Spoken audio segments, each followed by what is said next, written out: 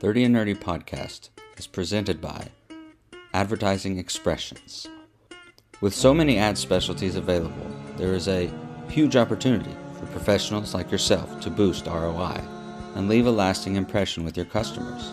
Our mission is to help you create long-lasting relationships with your clients through the power of promotional products by getting your name in front of as many people as possible for as long as possible.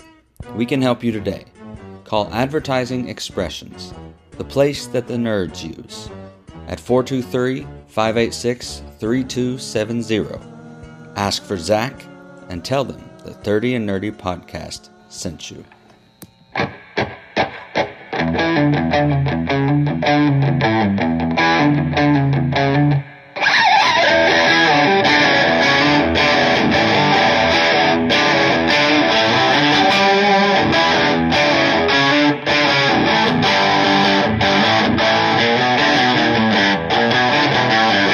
Well, everyone, here we are. We are here to talk about They Live and chew bubblegum.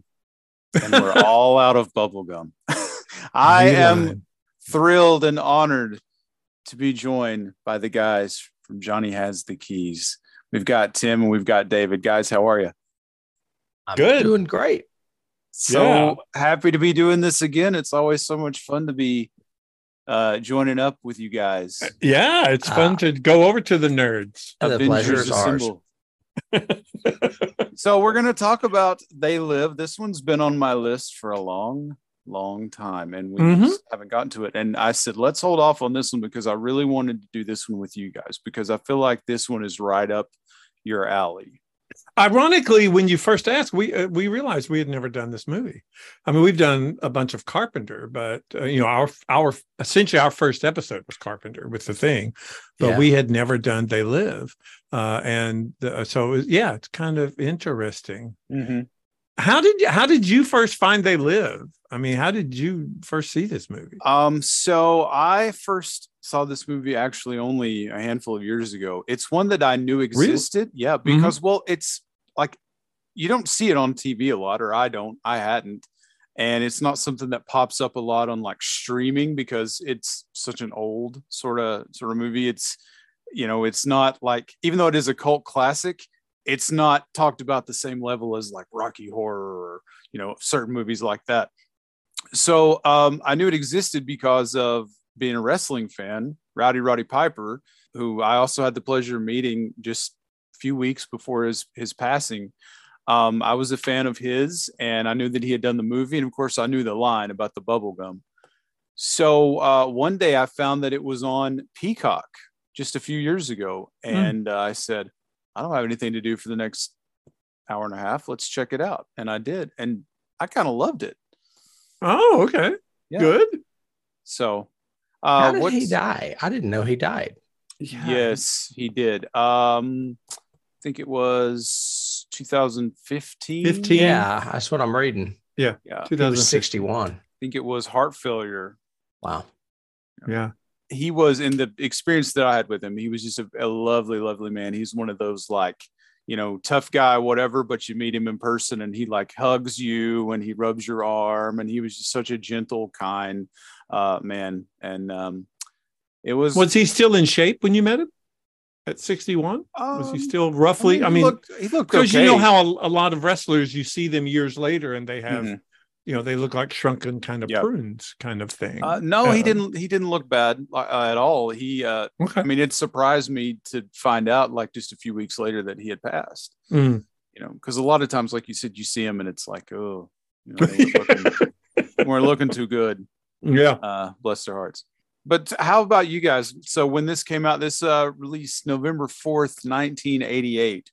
What was the buzz? Released on Election Day, 1988. Yeah. Oh, okay. And I'm sure that was on purpose. Oh, yeah. It was actually pushed back 2 weeks. It was supposed to release like the end of October, and they pushed it back 2 weeks to coincide with Election Day because they thought that would help the marketing, so to speak, of it. I saw it in the theater together, didn't we? I thought we did too, but it wasn't like opening night, I don't think. So somewhere in that month, I remember us going to see it because we were voting. Yeah. No, it was not the reason we went to see this movie. I guarantee it. What had he done just right before this? He had done Prince of Darkness. Yeah, was it Prince right of before Darkness, which is a secret favorite of mine. Yeah, it's so bad it's good, and not mine, me. because I don't remember seeing that in the theater.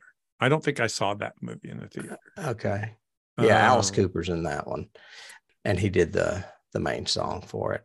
I just remember the thing I know most about They Live, or that I remember most about They Live, is the music, and I had the CD.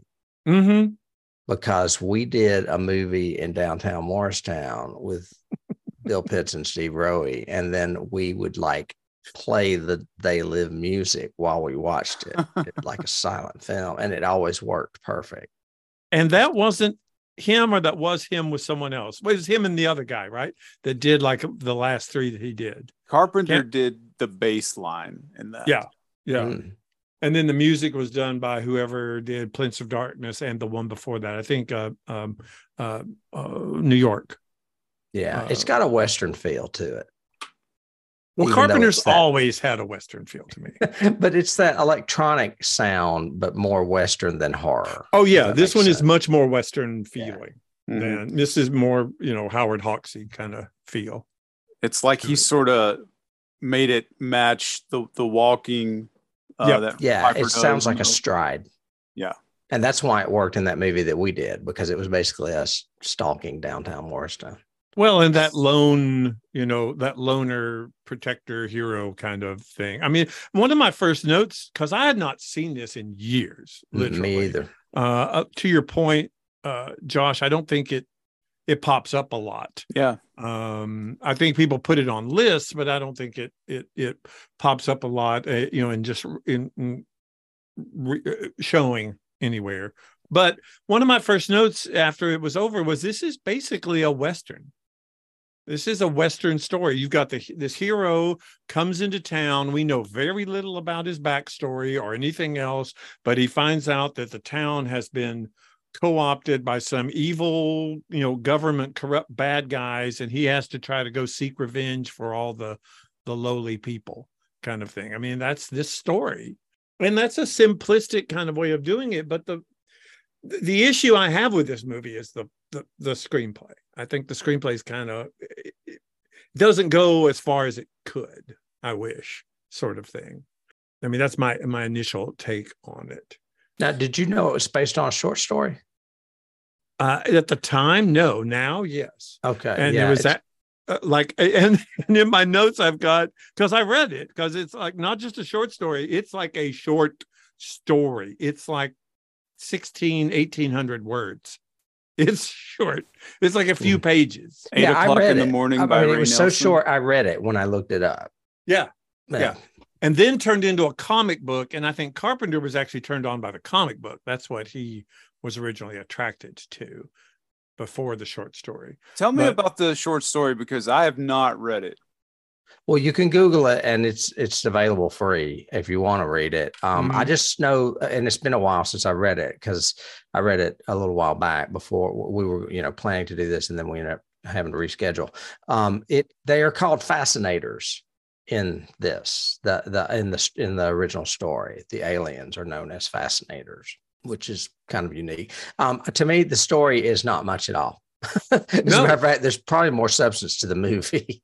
There is. That's the thing. Is the story is a setup. It's a cool setup, but it doesn't really happen or close or anything. It ends with and then the war began. Right. It's which is essentially how the movie ends too, just with a lot more structure to it. Right. Sort of thing. But it is the story of Nada, and he is this guy who kind of comes into town and suddenly he wakes up from hypnosis. Is the thing. So think Walking Dead pilot. He wakes up from hypnosis and realizes that he can see the aliens and nobody else can. So there is not this covert thing. There's no sunglasses. There's no, I've got a buddy, I'm going to get to join me. None of that. Does it surprise you that there's not been a sequel or a remake or a TV series made out of this whole idea? I think it would make a great premise, for one. Yeah. because I don't think Carpenter fully fleshed it out. Well, and think about if you updated it to today with cell phones, you know, like sleep, sleep, sleep, and people literally, like I work with teenagers every day, you know, just Mm-hmm. glued. And I mean, really, I'm not much better myself, but I mean, it's kind of scary sometimes. And I think about the way that language is shifting because of Mm-hmm. text Social media. speech and Mm-hmm. social media, and how it's getting like lazier and lazier and so much harder to understand. Like, you know, when the kids say, "Oh yeah, you really ate," it means like you did a great job. Yeah. What? Oh, Yeah. every week I come across something that I go, I'm going to have to Google that and look that Yeah. up. I Is it don't know what that. initials? I always have problems with the BRBs and things like that. Yeah. Yeah. Oh, it's not just now, it's subjugation of the actual word. It's Yeah. like, I mean, you and I have talked before, Tim, about I hate the word sick, meaning something is good, Oh, because awesome. it's the Sick. opposite of what it means. Yeah. The same Well, way that bad for a while there during Michael Jackson's time and all that was this. it was way bad before Michael Jackson, but But yeah. bad meant the exact opposite of what it meant. And I went, that's totally denigrating the language. You're not, I mean, but now it's like these almost, I guess to your point, it almost is abbreviations or rhymes, like 8. That is a good one. That's a good example, Josh. Yes, I definitely, after watching it again recently, think this is rife for a remake or a limited series on Netflix or something like that. Because starring Wyatt Russell. Yeah. Yeah. Because his dad didn't do the movie. Because his dad didn't do the movie. But yeah, but it could have been such a, I mean, the topics right now are still extremely relevant right now. Well, and to your point, yeah, it would be everywhere. And the fact of how, you know, politically charged things are now, this was meant to be like anti-Reaganomics at the time. And John Carpenter was, you know, very outspoken about his politics and stuff. So I can't imagine what he has to say today. Or I don't know if he is, you know, still comments on politics or not, but I can't imagine what he would have to say and how that would then translate into a show or a remake or whatever. Well, I mean, the haves and the have-nots are the core of this, and the whole ruling elite being the wealthy. And everything. But I think he missed so many emotional points. Like, I think for Roddy's character, finding out that it wasn't just the aliens that are bad, it's humans helping the aliens. That could have been a huge emotional thing for that third act, and it's not. There's this line that the one guy says, it's like, "Oh, we all sell out every day. What's the harm in that?" or something like that. John Carpenter said that was a real thing that one of the producers or somebody said to him in Hollywood, like, "Oh, what's the big deal? We all sell it every day." And he's like, wow. So he took that and threw that in the script. Yeah. And it would definitely be so topical now. I mean, to your point, Josh, I'd probably change it up and have these kids at bed at night, and they think they're scrolling through stuff, but what they're scrolling through is actually saying don't sleep, so that they get tireder. You know, that sort of thing. All these you know, that was a cool aspect of the movie. I think that's the gimmick that everybody always remembers, is the glasses and the gag with the glasses of, you know, consume, conform, obey, all of that. I mean, my favorite was when you look down at the money and the money said, "This is your God. This is your God." Yeah, that's the one that got me. I went, yes, that is so true even now, you know. So, yeah, 35 years later, I think he was on the right track. He just happened to not go there as much as I think he could have or should have. Didn't you say that? I think you told me not long ago that John Carpenter has a new series on television. Yeah, so new one that's coming out. Yeah, it's like a horror series. It's going to be on. It's not Shudder, but it's something. And it would be interesting if he wanted to do one episode of that is this now modernized. I mean, well, and you would get political takes on anything potentially, as far as current affairs. Yeah, I mean, I think Carpenter still is very, you know, what they would call liberal or progressive in his politics, and always has been. So, yeah. He's been very vocal about it in the past. I'm sure he's probably not that quiet now. The comment would be, "You go woke, you go broke." Yeah. There you go. So so Roddy Piper playing John Nada. One, I think it's interesting that his last name is Nada. So he's like the everyman or whatever, but Nada makes me think no one, nothing. Like he's a nobody. So that's clearly on purpose. So Roddy Piper, Tim, you said you didn't know anything about him other than he was in this movie. I knew, I know what I did as far as research for the film, that he like quit the WWF to be in the film. But like at the time that it came out, when you saw it, you didn't really know who he was. You didn't recognize him. Not at all.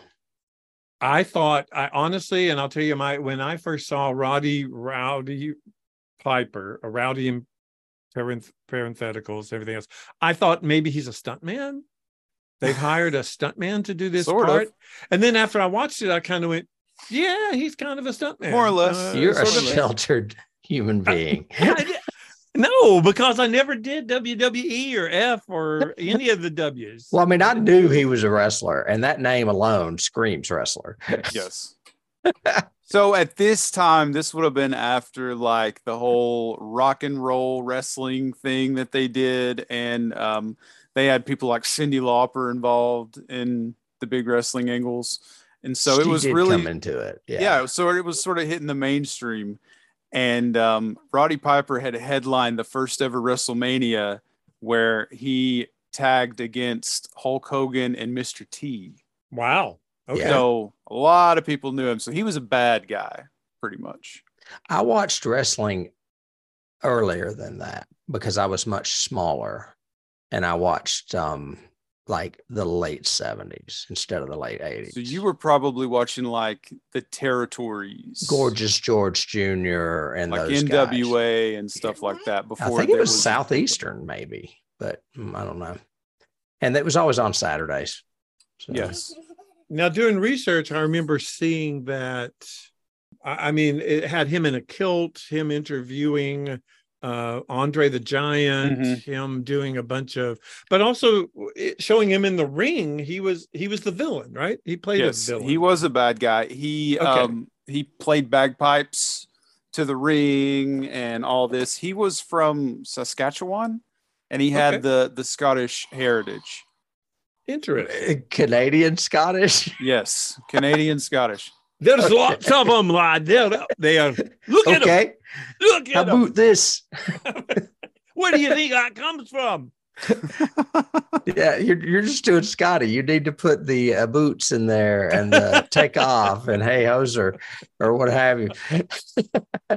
How many other people can we offend? I found something else, Josh, that you asked about the opening of the film. Did you know about the opening of the film? It opened number one at the box office. I didn't know that. No. Yeah, and then it just disappeared like 2 days later. So I don't know what happened, but they had a budget of $3 million. And then at the box office, only in North America, it says $13 million. So I don't know if it was released anywhere else. I think it might be what David was saying. Maybe they were using the election to promote it, and everybody went, and then word got out that it wasn't that great, and they probably that it just tanked after that, or something else came along and knocked it down. Possibly. Yeah. I mean, I know that it was Carpenter. I mean, he intentionally didn't do it through a studio. It was with, I think, a Live Entertainment or someone like that was the production company. So it was considered an independent film, which is interesting, coming from what he had done just a few years before. Starman, which was nominated for an Oscar, right? Yeah. And so, but he was so disenfranchised with Hollywood, decided to go the independent route again and have more control and more stuff. So that's why he did Prince of Darkness and this. He's a maverick. He never went back until like Escape from LA, I think. Well, and we all know that was a total sellout. Right. I mean, he really just phoned that one in. Him and Kurt Russell. Yeah, that was all about money. Well, and Kurt was supposed to be in this, right? I hadn't heard that. Yeah, I had read that. I think that they were trying. I think John actually nixed that because Kurt had been in so many and the characters so similar that I think either he or Kurt said no because they were afraid other characters would blend into much. Yeah, because it's written by a guy named Armitage, which turns out to be an alias for Carpenter. Yes, And I was about actually, to ask about that. Okay. So That's he actually wrote it, and he's the one that I think, and when he was writing, it was kind of picturing Kurt, but then thought, wow, we've done way too many movies together. Who do I think I am? Mike Flanagan? I mean, I can't do this sort of thing. So he decided to release it under Frank Armitage because he didn't want it to be like his name popping up on everything all the time in the opening credits, because he did the music and he did the screenplay and he did the directing and everything. So. Which I don't know why he suddenly had a change of heart, because almost every other movie he ever did, he insists his name appears above the title. So I don't know why he suddenly gets self-conscious about his name. But, I don't know if this is accurate or not, but I read that the Keith David character, his name is Frank Armitage. In the cast character? Yeah. His name's Frank. I didn't know. Oh, okay. Name, well, that's kind of cool too, I guess. Wikipedia said Frank Armitage, I believe. There you go. So take that, what you will for that. But well, then, we only know Nada's name from research, right? Because it's never mentioned in the movie. I don't think so. I don't think his name is ever said in the movie. So. I just found what we were talking about. It was John Carpenter that nixed Kurt Russell because he had him in Elvis, Escape from New York, The Thing, and Big Trouble in Little China. And he thought, I better switch it up. And there were a ton of people that were considered. Alec Baldwin, Michael Biehn, Brian Bosworth, Jeff Bridges, Bruce Campbell, Tom Cruise, Harrison Ford, Mel Gibson, Tommy Lee Jones, Michael Keaton, Christopher Lambert, Stephen Lang, Dolph Lundgren, Michael Madsen, Bill Paxton, which would have been hilarious, Ron Perlman, Arnold Schwarzenegger, Sylvester Stallone. Of course, it's the late 80s. Patrick Swayze, Jean-Claude Van Damme, Johnny Depp, David Hasselhoff, and Bruce Willis. So any male acting in the late 1980s was considered for this role. Yeah. Wow. I mean, but he wanted a rugged individual, which is why he went elsewhere and found Roddy. So, yeah. Do both of you think that works? And what do you think of Rod, the wrestler in this part? I didn't see anybody else. The character's fine. I have problems with his wardrobe. Well, I can't get past the mom jeans, man. The mom jeans wear me out. I think wardrobe in this entire thing, even Meg Foster's, I was going, who costumed to this show? And her hair, but that's of course the 80s. Yeah. And I love Meg Foster. I love Meg Foster. I know. I agree. And I've always liked Meg Foster, especially those eyes and everything else. Although she rarely gets to do more than just be the mean staring person. That's her role. And duplicitous. She does. Yes. Never trust her. Duplicitous. Never trust her. She will be wrong. No. I agree with you, Josh. I mean, I could maybe, okay, let me backtrack a second. Recasting the lead role would depend on what genre we're going to try to put this in. Because in doing reviews of this and reading reviews and everything else, people were really confused about, is this a satire or is it a straight science fiction film? And people saying, is it funny or isn't it funny? I don't get funny that at to all. you? No. Okay. No. But that's what a lot of people are saying. This was a comedy. I even read one review that said Roddy Rowdy Piper didn't know he was in a comedy. And I went, well, neither did I. I was watching. I don't think he was. I think the aliens look funny, and that may confuse people. The ghouls. Yeah. And I also think the black and white threw people off, too. But the black and white is only when they put the glasses on. So I don't think that's an issue. I think there are times when the excessiveness of it make people drop out of the movie, so they try to think, oh, it must be a comedy. He's making a comedy of some, like even the destruction of the Freedom Town or whatever the little shanty town is, that goes on for a long time with a bunch of cops just all in riot gear and pushing people and everything else. And I'm going, we could have probably trimmed that a little bit. And then we get into that big fight in the middle. And that fight is forever. Over 5.5 minutes. I'm still watching that fight. I know. You could read the short story in the time it would take you to watch that fight, I think, really. And it's an homage that I couldn't find any information on, but I know it's an homage. To what? It is It's an homage based to on The Quiet Man. Yeah, a John Wayne fight scene. In The Quiet Man with Vic Yes. McClellan, it was a 9-minute fight scene that goes through Ireland. Yeah, but like that's a scenic good Ireland. fight. It is a good fight. It's like one of my favorite movies. This fight is only 6 minutes long.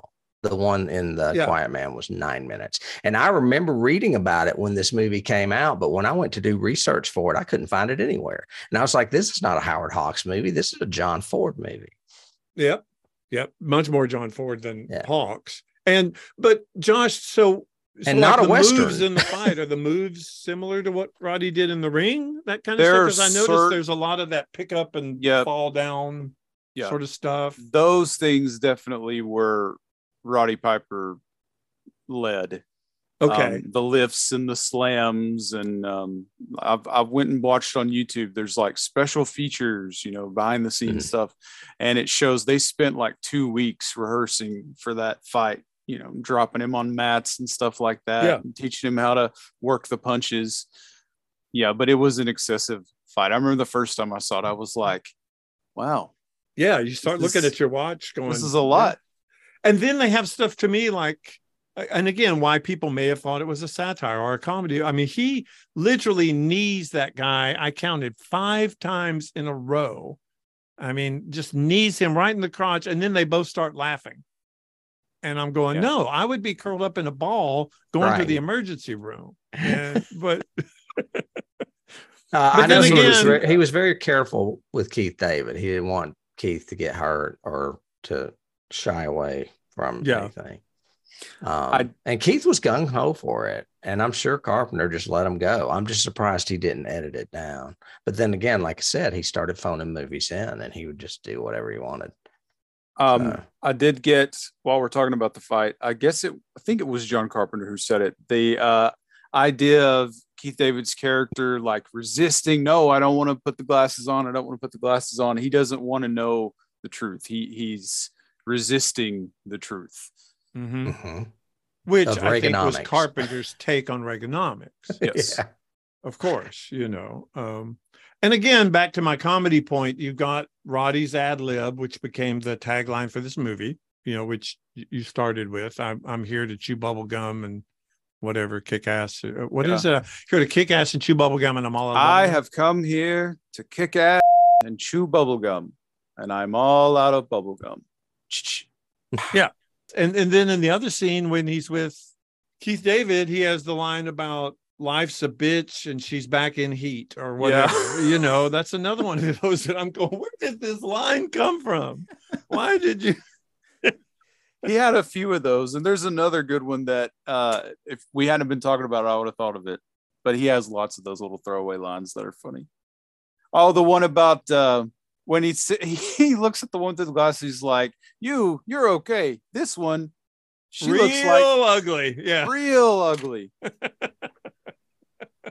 That's at the convenience store, isn't it? Yeah. That was the most expensive scene in the whole movie. Yes. Because they had to rebuild a whole grocery store. And put all the product there with generic labels. Yep. I thought that was a really cool piece of trivia because they were talking about the fight scene was long, 2 weeks of rehearsal and then shooting. But it was not as expensive as the 3 days they did in the grocery store because they had to build that entire set and restock it over and over again with different extras for different cuts when they're in the glasses and out, in glasses out, And I was going, oh yeah, I hadn't thought of that. It's not just a filter. Glasses too. It's not just a filter they're putting on. They've got to actually redo all this. Did you read the trivia about the design? Because you had said they look like ghouls. Yeah, they call them ghouls. The design for the reason they're designed that way, or the reason he went with that design, corruption of human beings.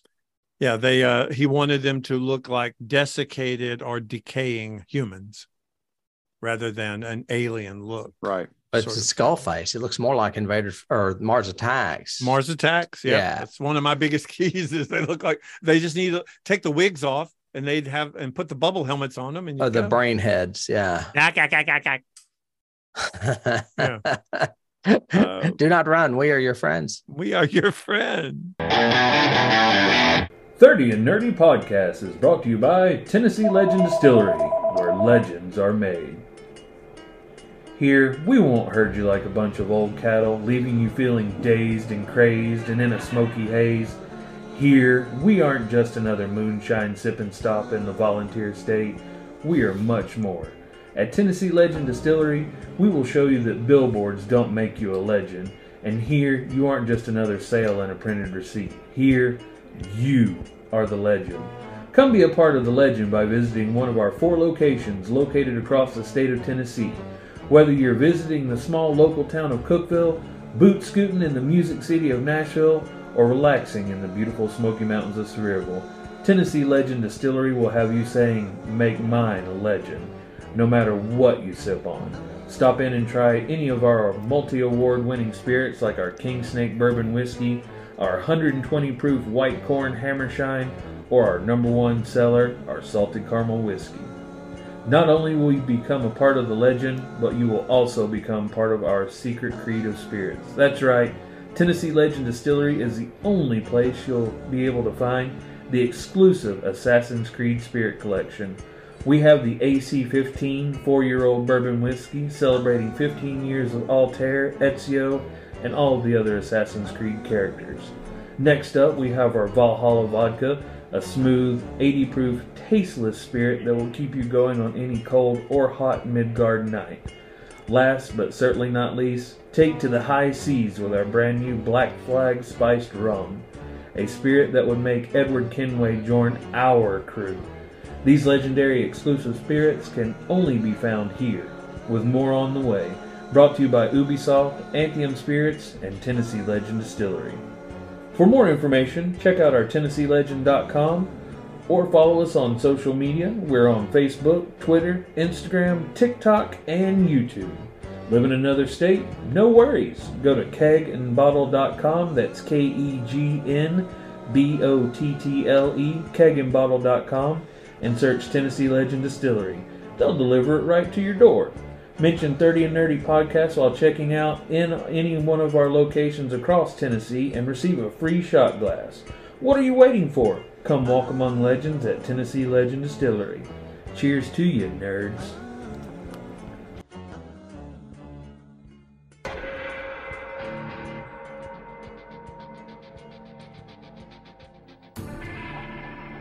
What's up, guys? This is Logan, better known as the Rev of Rents on yours truly, 30 and Nerdy Podcast. Exciting news coming to you because your boy now owns a business, and that business is Shane's Rib Shack in Georgia, McDonough, Highway 81, and we've got some delicious food. We got ribs, we got wings, we've got tendies, we've got boneless, we got everything that you want. You like burgers? We got that too. And I would be very appreciative if you showed me the love that you showed me here, right here at 30 Nerdy Podcast, and go and find me in Georgia and eat some of that Shane's Shack food. And if you do, always tell them that 30 and Nerdy sent you. And I promise, my word right here, you mention 30 and Nerdy, you get the free sweet tea. That's on me. And that's a promise, because the Rev of Rants never breaks a promise. Welcome to the Drunk Guys Book Club, where each week the Drunk Guys tackle a famous book while drinking craft beer, matching the book, characters, or themes. Such as The Devil Made Me Do It while reading The Scarlet Letter, or Dissenter while reading 1984. And you'll just have to tune in to find out what went along with 50 Shades of Grey, but you'll definitely want to find out. Find us on iTunes, Spotify, and wherever fine podcasts can be found. Hey nerds, this is Beth Crowley, and you're listening to the 30 and Nerdy Podcast.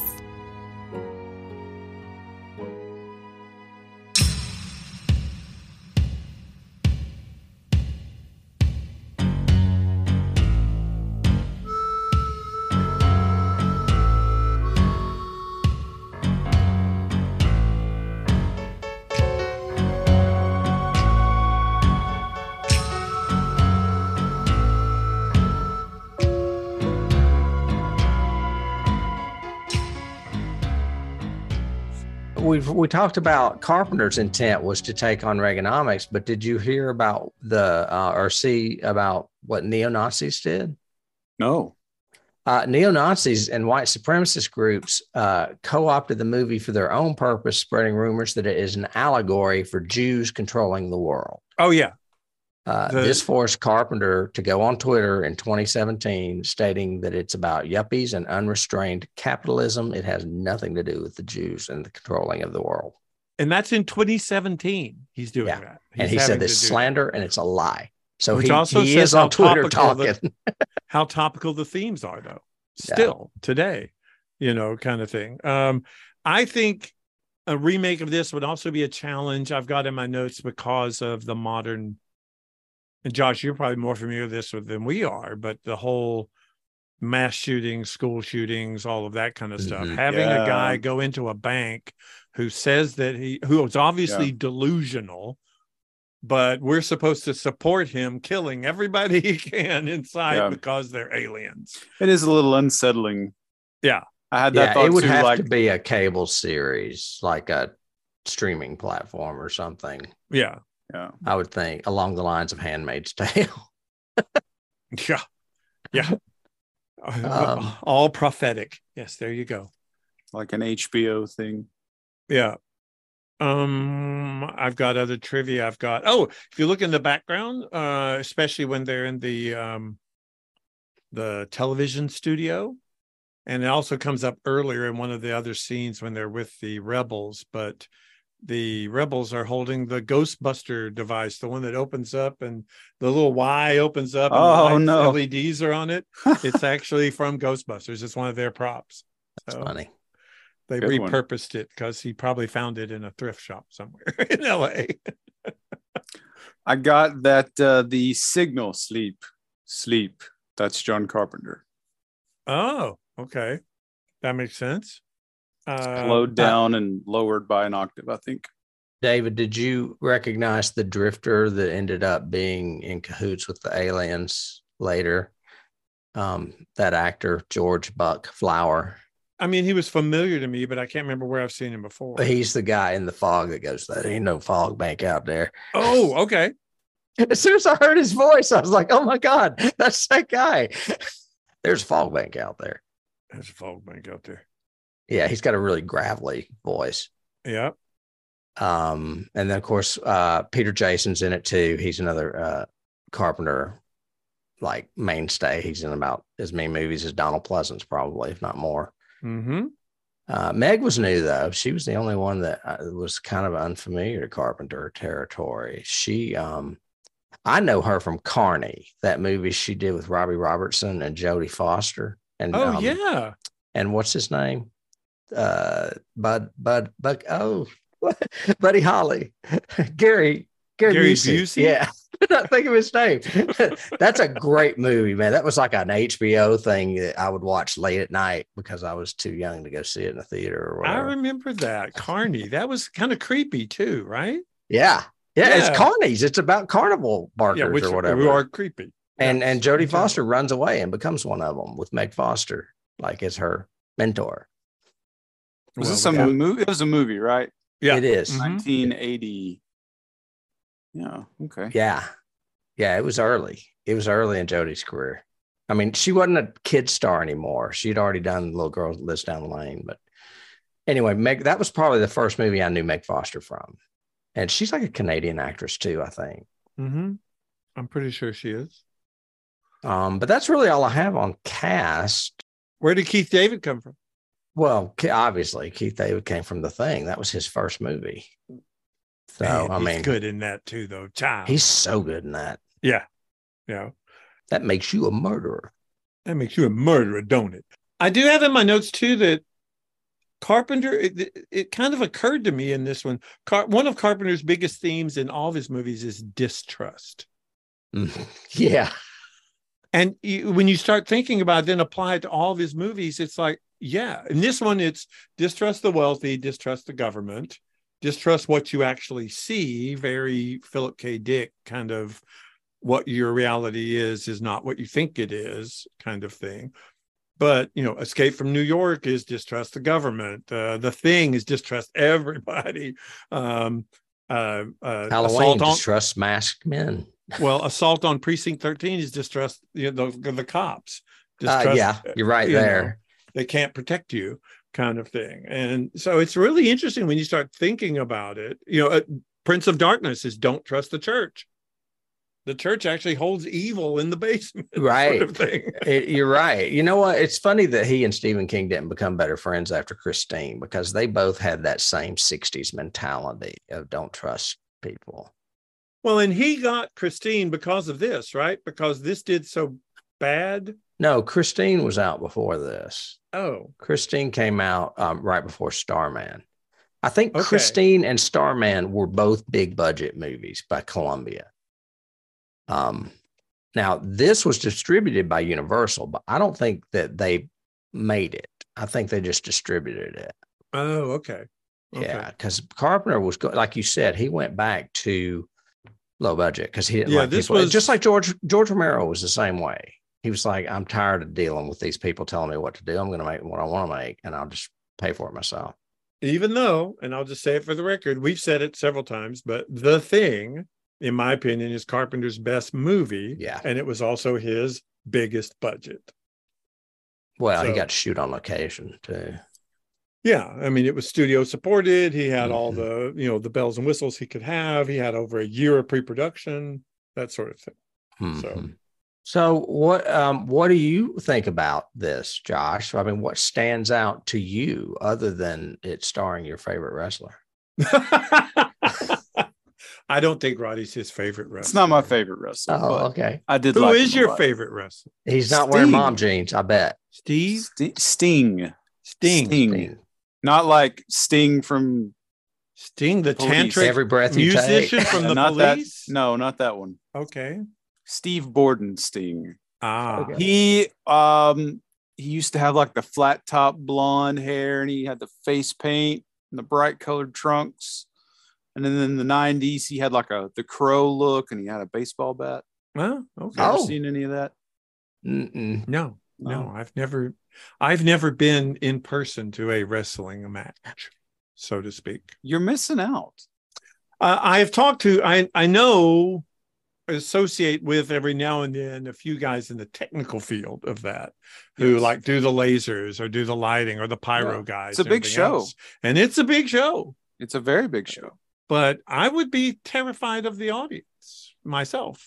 But that would just be because there are people in that audience, Josh, that I think believe that show. Those are the people that scare me. Probably a lot fewer than you think. But some, yes, there are some. They name their but kids for the most part, they're like me and Tyler, though. There are kids out there that are named Sting. I guarantee it, because of that. There's a kid out there named Stone Cold Steve Austin. That's it. Yes. And the Roddy is. The Rock. Yeah. I mean, those are the people that scare me, but that's okay. Goldberg. What? No, they're funny. I knew a couple of guys that were into it in the late 90s, so I know those names. It was before Dwayne was doing movies. Interesting. Yes. Yeah. I also have in my trivia that they changed the Tim. I don't know if you know this. Did you know when it got European release? Because Josh, you had said, was it only released domestically? It was released in Europe and Asia, but they changed the title. Did you read what they changed the title to? No, if I did, I don't remember. Invasion Los Angeles. No, I never heard the name of this. I did hear that internationally.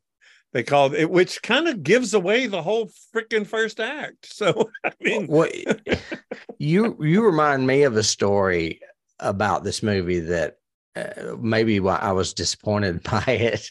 Yeah, is that when I saw things about it, coming soon in Fangoria magazine, John Carpenter's They Live sounds like a zombie movie. Yeah, it does not sound like a science fiction, thriller. It sounded more like a zombie horror movie. And when it wasn't, I was like, damn. And if you go back and watch like a couple of the original trailers for this, they're really chaotic. I think they had trouble marketing this movie, knowing how to market it. Again, is it a satire? Is it not? Do we play up the wrestler guy, or do we play up the science fiction stuff? Do we try to negate the zombie title, or do we, try to play up Carpenter's horror cred? Yeah, I think the title's great.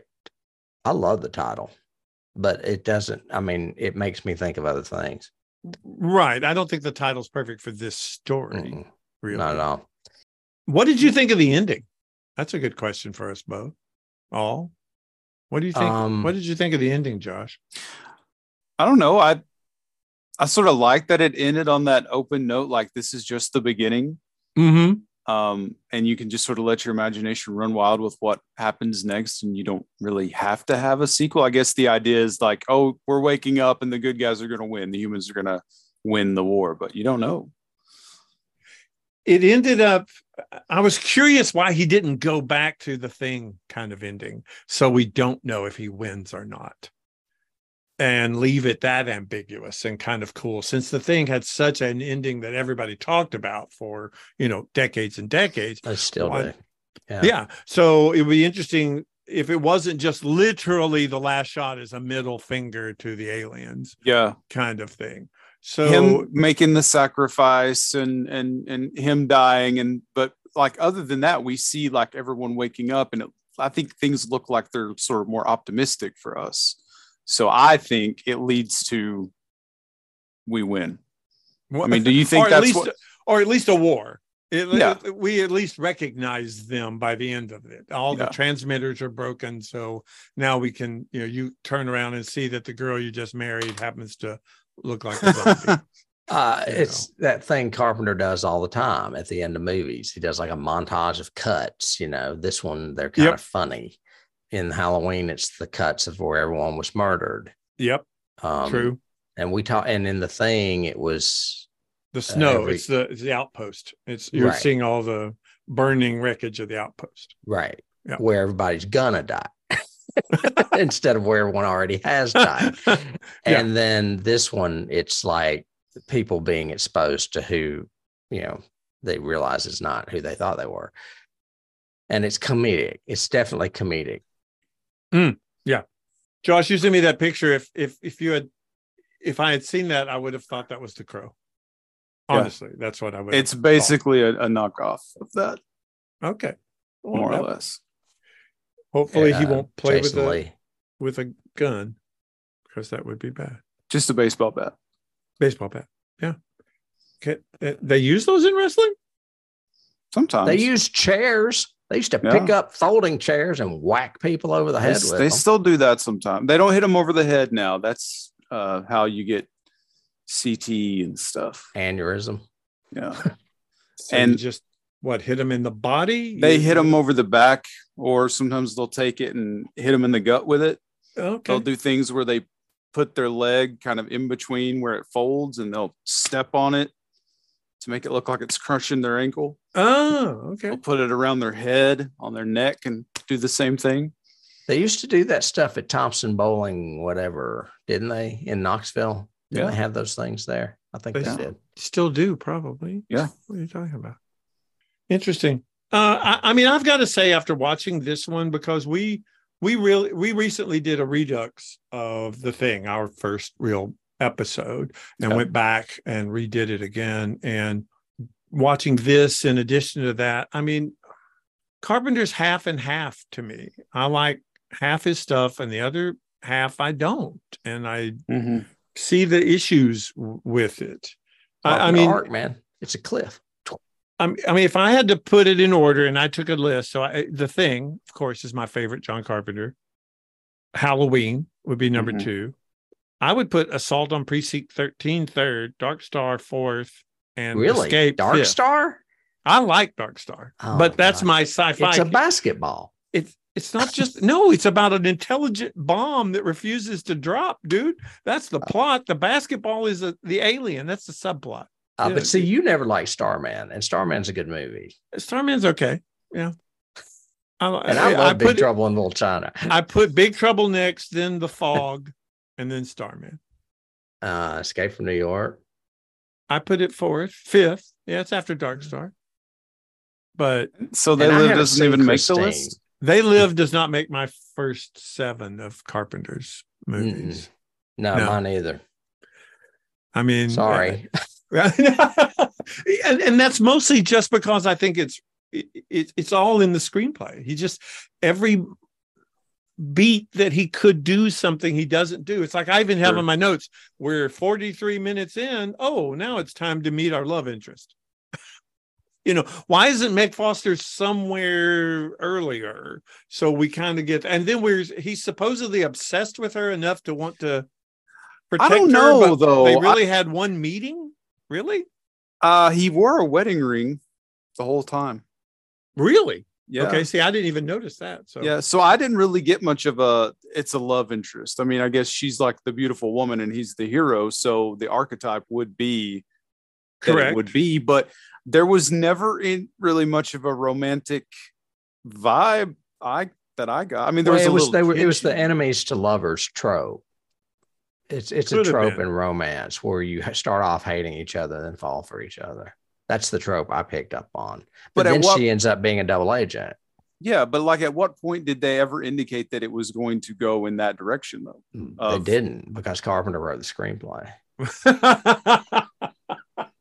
I mean, it's based on that short story, and Carpenter did the screenplay. I mean, there's no other writers on there.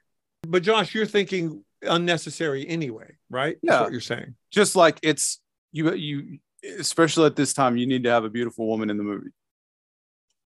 She didn't really serve much of a greater purpose, did she?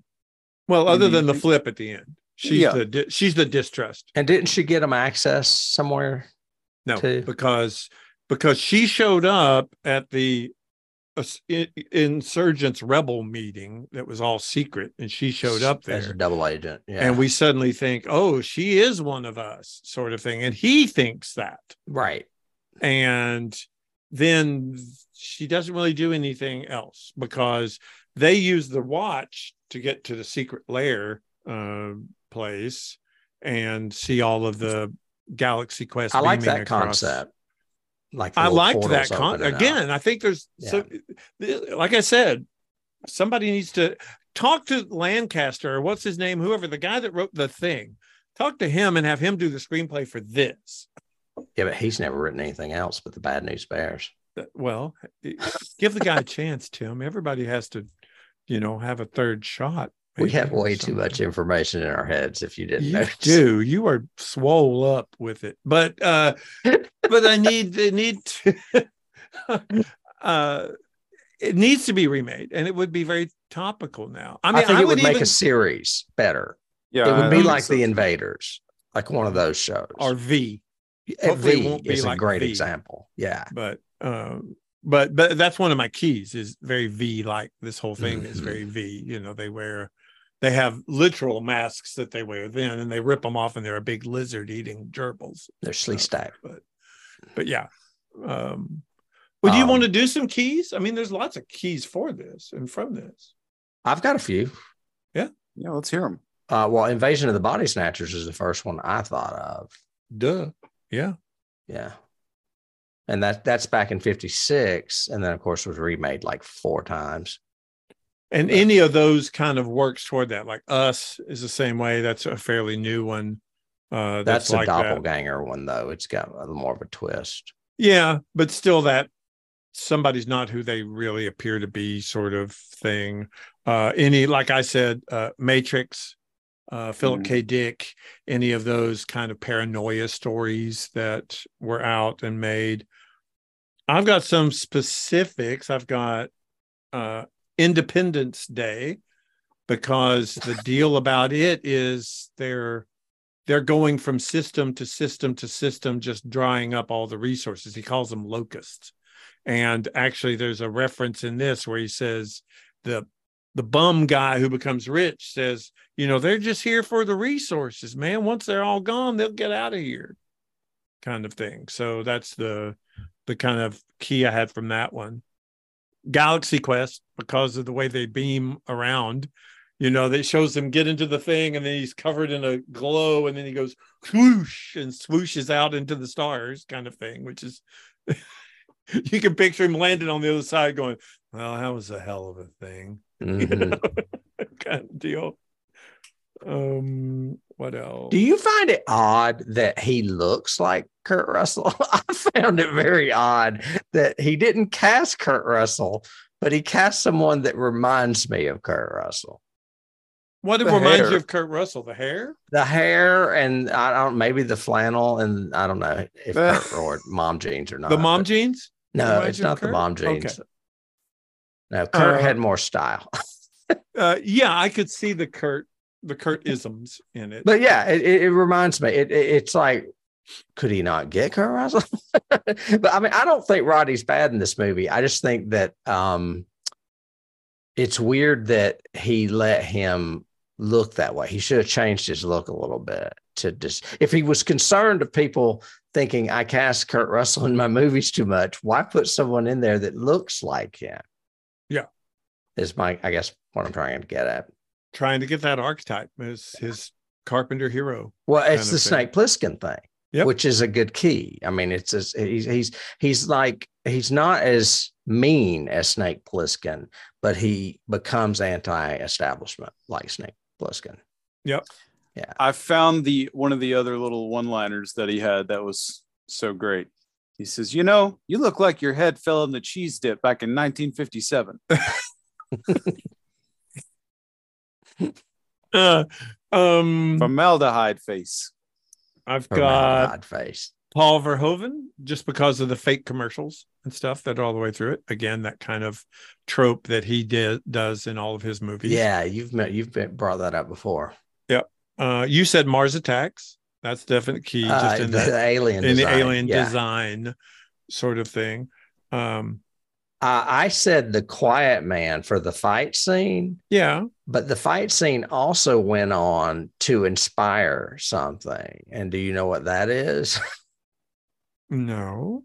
In an episode of South Park 2001, cripple fight between the handicapped kids, Jimmy and Timmy. Oh, yeah. Yeah. Yes.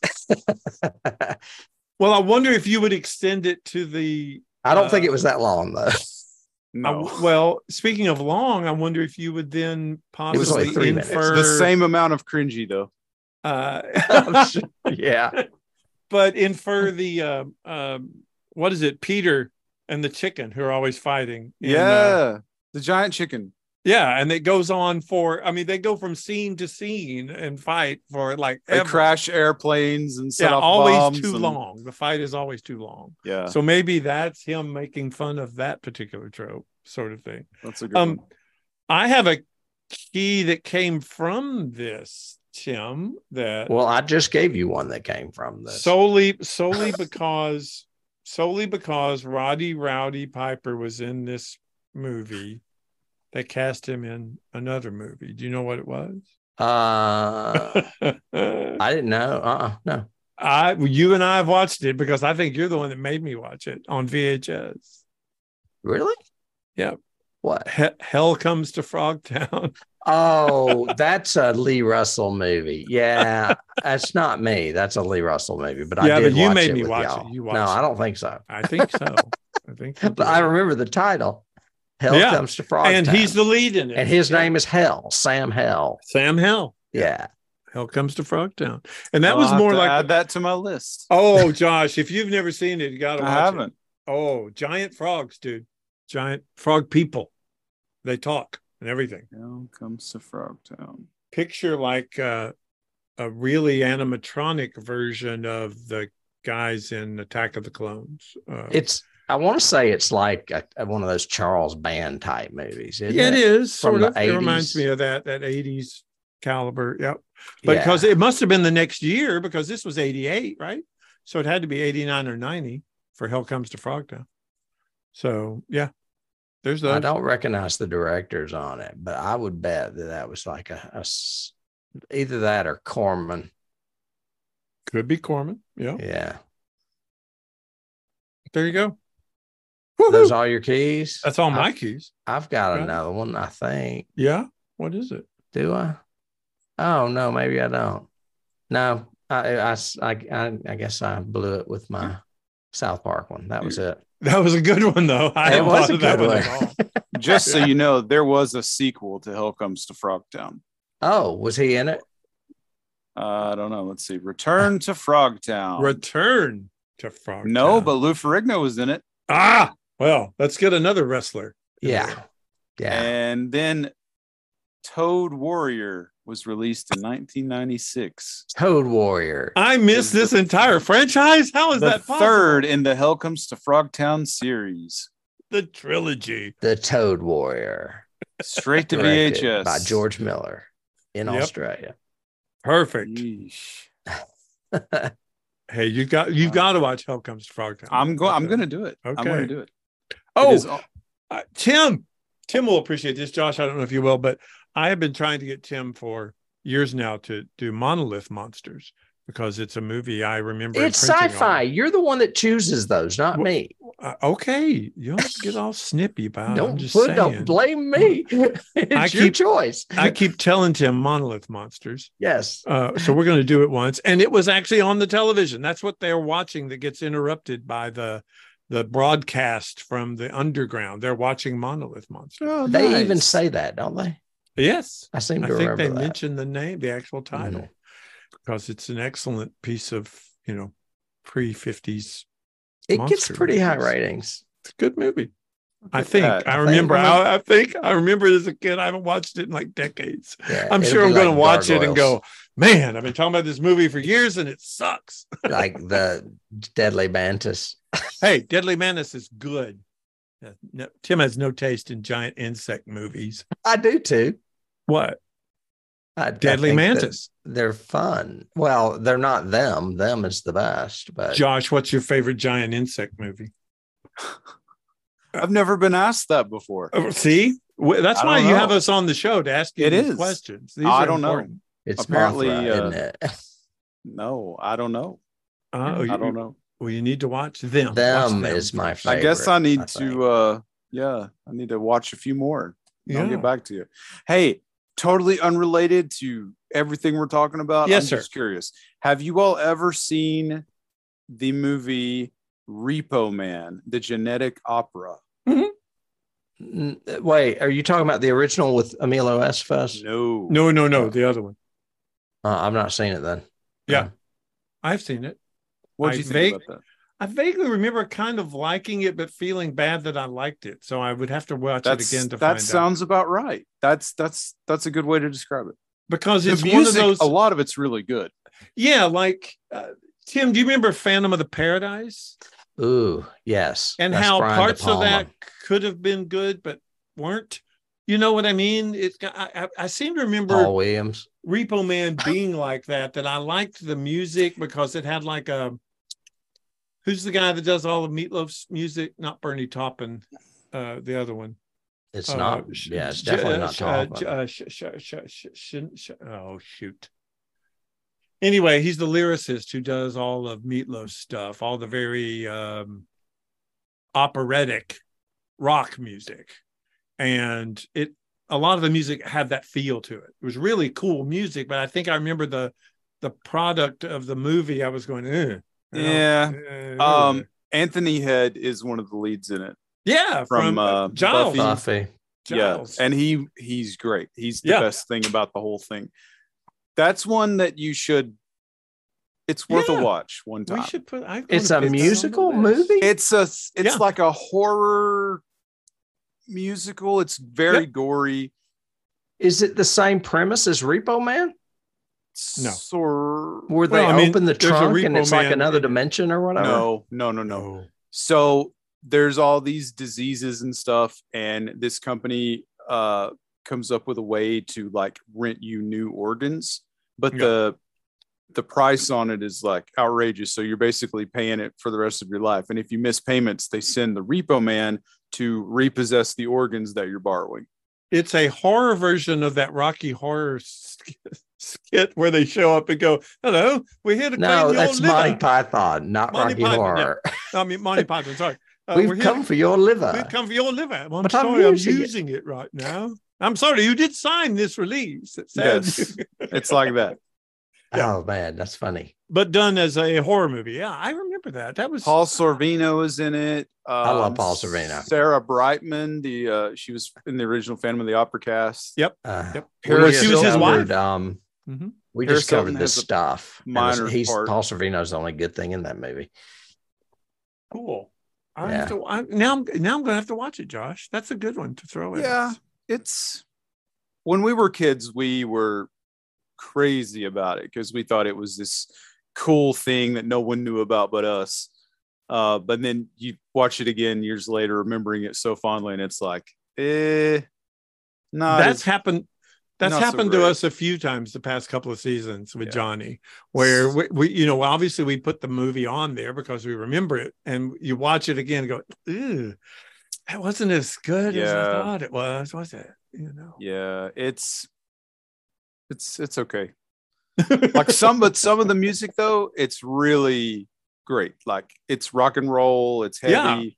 And Anthony Head is great. Like he makes it worth it alone. But yeah, Paul Williams does not do that for Phantom of the Paradise. No, Jim Steinman or Steineman, I think is the lyricist. He's the lyricist for Meatloaf and for a few others that were big at that time. So yeah.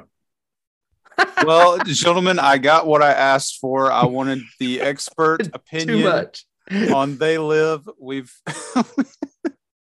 We're having so much fun that we can't even end the show. We don't ever want to end. But it's been a blast. I really enjoyed hearing your all's takes on it and the connections to other movies. A lot of them that I don't know about, like Hell Comes to Frogtown, which is on the list here. I've got it. Quiet Man. I'm going to circle it. Quiet Man. Mm-hmm. It's a great movie. Even though John Wayne's in it, it's not a Western. It's set in Ireland. He's a retired boxer. Okay. Yep. That accidentally killed somebody. I'll add that one to the list. Mm-hmm. Yeah. All right. Well, we have talked about They Live. We've chewed the bubble gum. We've done it all. Mission accomplished. So, do you guys want to do any quick plugs for anything you guys are doing? Well, we just recorded our 200th episode. Wow, congratulations. That will air sometime next year, though, I think. Yeah, it airs in February. I don't know. We're in our 6th season. We do 40 movies or 40 episodes a year. So it's at least 40 movies, not counting double features. And I don't know. We're back in the swing of things doing, like David said, we're doing some reduxes of some original episodes that we did in our first season. And we're doing some fan requests. So if you and Dr. T have any requests, let us know. Well, we'll put them on the list. Repo Man, the Genetic Opera. There you go. It's the first one. So, all right. Thank you guys so much. And we will catch you all next time. All right. Boom. Bye.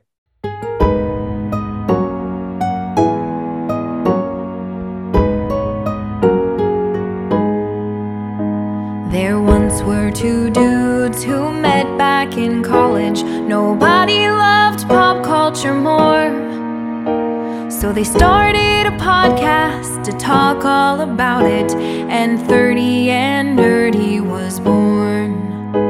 Oh, 30 and Nerdy was born. You might hear them chat about shows like The Witcher or movies like Lord of the Rings.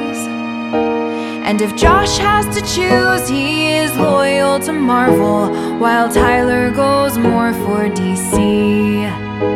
Yes, Tyler goes more for DC. Now come, one and all, nerd up or shut up, just answer the call to be part of our journey into magical worlds. Join us and cheers to ya nerds. Join us and cheers to ya nerds.